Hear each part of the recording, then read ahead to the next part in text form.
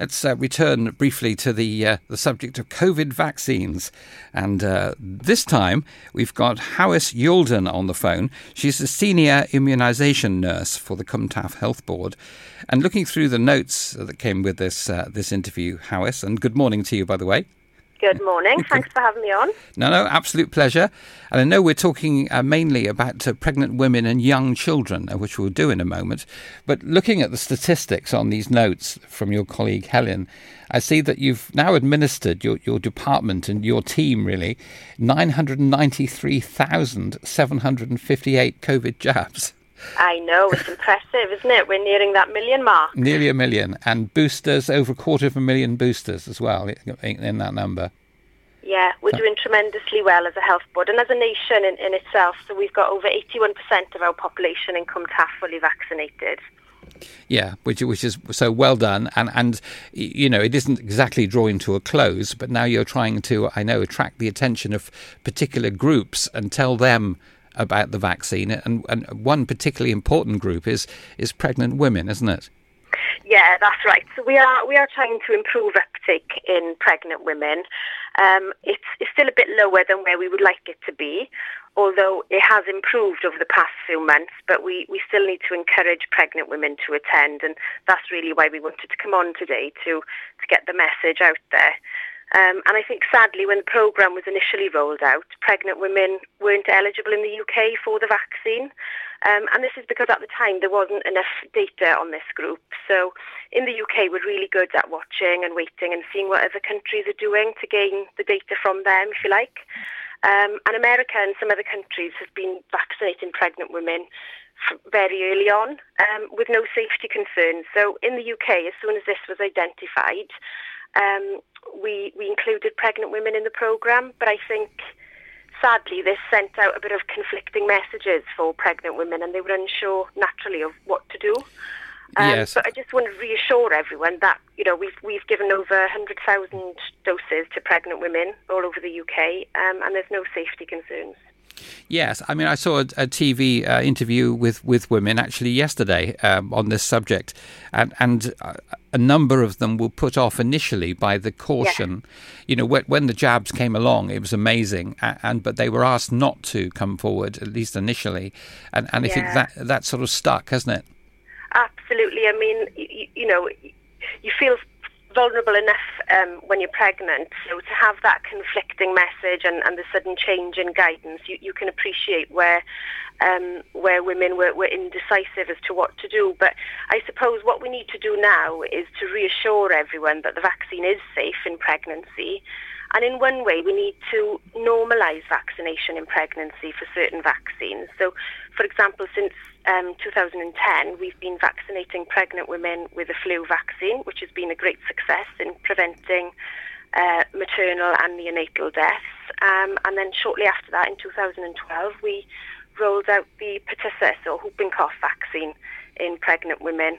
And again, a huge success. Prior to that being rolled out, sadly, there was about 4 infant deaths every year from whooping cough. So, you know, we do know a lot more about vaccinations now, and the key message is that the benefits of having the vaccine far outweighs the risks.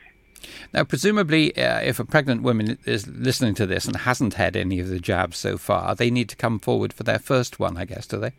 Absolutely, yes. So the vaccine can be given at any stage of pregnancy, and it's such a concern for COVID infection in pregnant women that the JCVI in December categorised pregnant women as a priority group to get the vaccination as soon as possible. So yes, all of our vaccination centres are open for walk-ins for first doses. So we'd urge any pregnant women to attend. And you know, if they do feel unsure, then it's knowing where to go to get the resources as well. So you can speak to one of the clinicians in the vaccination centre.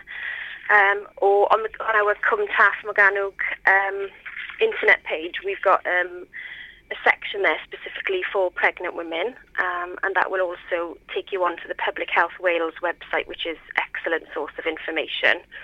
But also anyone who has got particular concerns, the Royal College of Obstetricians and Gynecologists website is wonderful. They've got lots of speakers on there and videos on reassuring pregnant women about the safety of the vaccination. Okay, so the message really is, if a pregnant woman wants to start, even now at this point, the vaccination program, they should rock up to one of the mass vaccination centres across your area.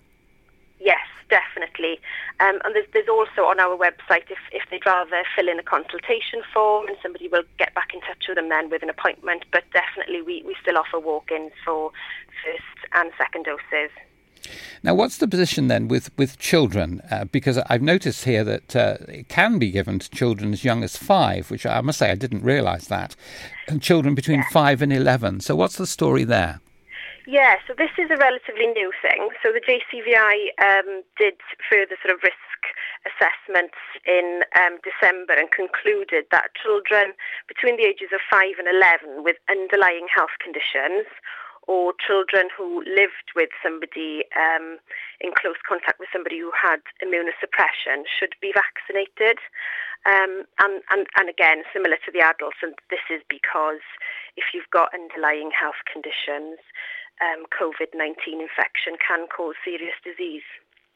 Yes, now this isn't for all children by any means, is it? This is for children who live with someone who's vulnerable to infection, in effect. Yeah, so it's for certain children with underlying health conditions. So, for example, if you're a child between the age of 5 and 11 and you've got certain medical conditions such as neurological conditions, kidney conditions, heart conditions, then you're eligible for the vaccine yourself. But also if you're between the age of 5 and 11 and you live with someone who's got severe immunosuppression, so they may be on cancer treatment, or they may have certain medical conditions that weaken their immune system. In order to protect them, we need to protect everybody in the household as well. So we know that the COVID-19 vaccination can reduce the spread of the disease. So it's getting that herd protection, that community protection, if you like. So by getting the vaccine ourselves, we're also protecting those around us. Now, I've noticed that you've already in Cwm Taf vaccinated 350 children in the 5 to 11 age group, which of course is by no means the number of children in that age group, but it's the specialist needs, as you've said. What's the regime with jabs, though? It's not 2 jabs and a booster, is it? It's 2 jabs at the moment. There is no booster for this age group, but it's 2 jabs. So you have your second dose 8 weeks after your first dose. Okay, so if you again, if somebody listening has a child of that age and fits the bill as you've described it, what should they do?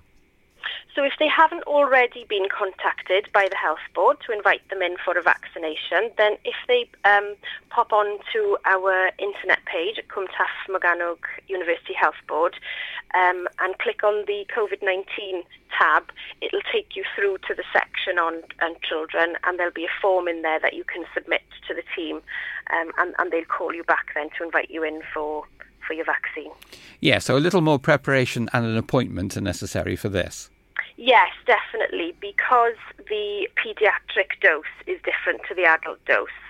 We running set clinics for this age group, in order to make it a nice environment for the children, and also to make sure that we're preserving the vaccination with limited wasted doses. And the vaccine centres have been working really hard as well in making sure that it's as friendly as possible. Some of our vaccine centres have been doing a little butterfly trail for children to follow along as they go to get their vaccine. I see. Oh, well, that's an excellent idea.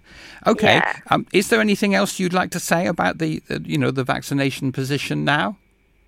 I just wanted to reassure everyone that the vaccine is completely safe, and I think a lot of people have been hanging on and not getting the vaccine just to see what happens. Some people initially were very concerned about having a vaccine that appeared to be new. And we just wanted to reassure everyone that if they've decided to not have the vaccine but they've changed their mind, it's never too late. You can always come in and have your vaccination. And the key message really is for our pregnant women to come forward. We have got some horrible statistics that we don't want to scare anybody, but 16 in 100 pregnant women in hospital with symptomatic COVID-19 are sadly admitted to ITU. Yes. And 97% of pregnant women or women who've just delivered with COVID-19 infection are admitted to ITU. 97% of them since June were unvaccinated.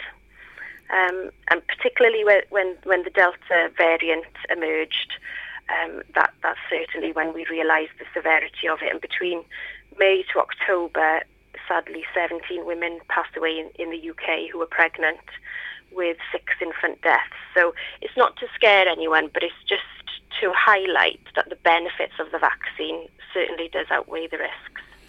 Excellent.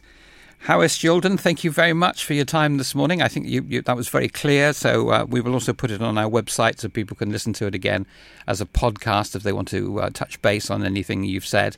So thank you so much.